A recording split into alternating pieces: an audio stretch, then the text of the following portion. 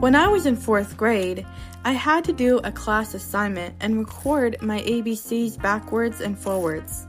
When the teacher played it back for me to hear, I said, "That doesn't sound like me."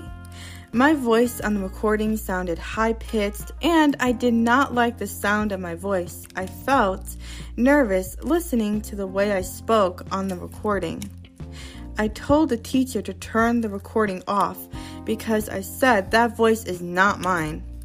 Now, as a podcaster, I'm used to the sound of my voice when it's being recorded, and I'm satisfied with the way my voice sounds today. I guess practice makes perfect. I'm Kathleen Mashana, and this is Blind Techie Geek Speaks Podcast.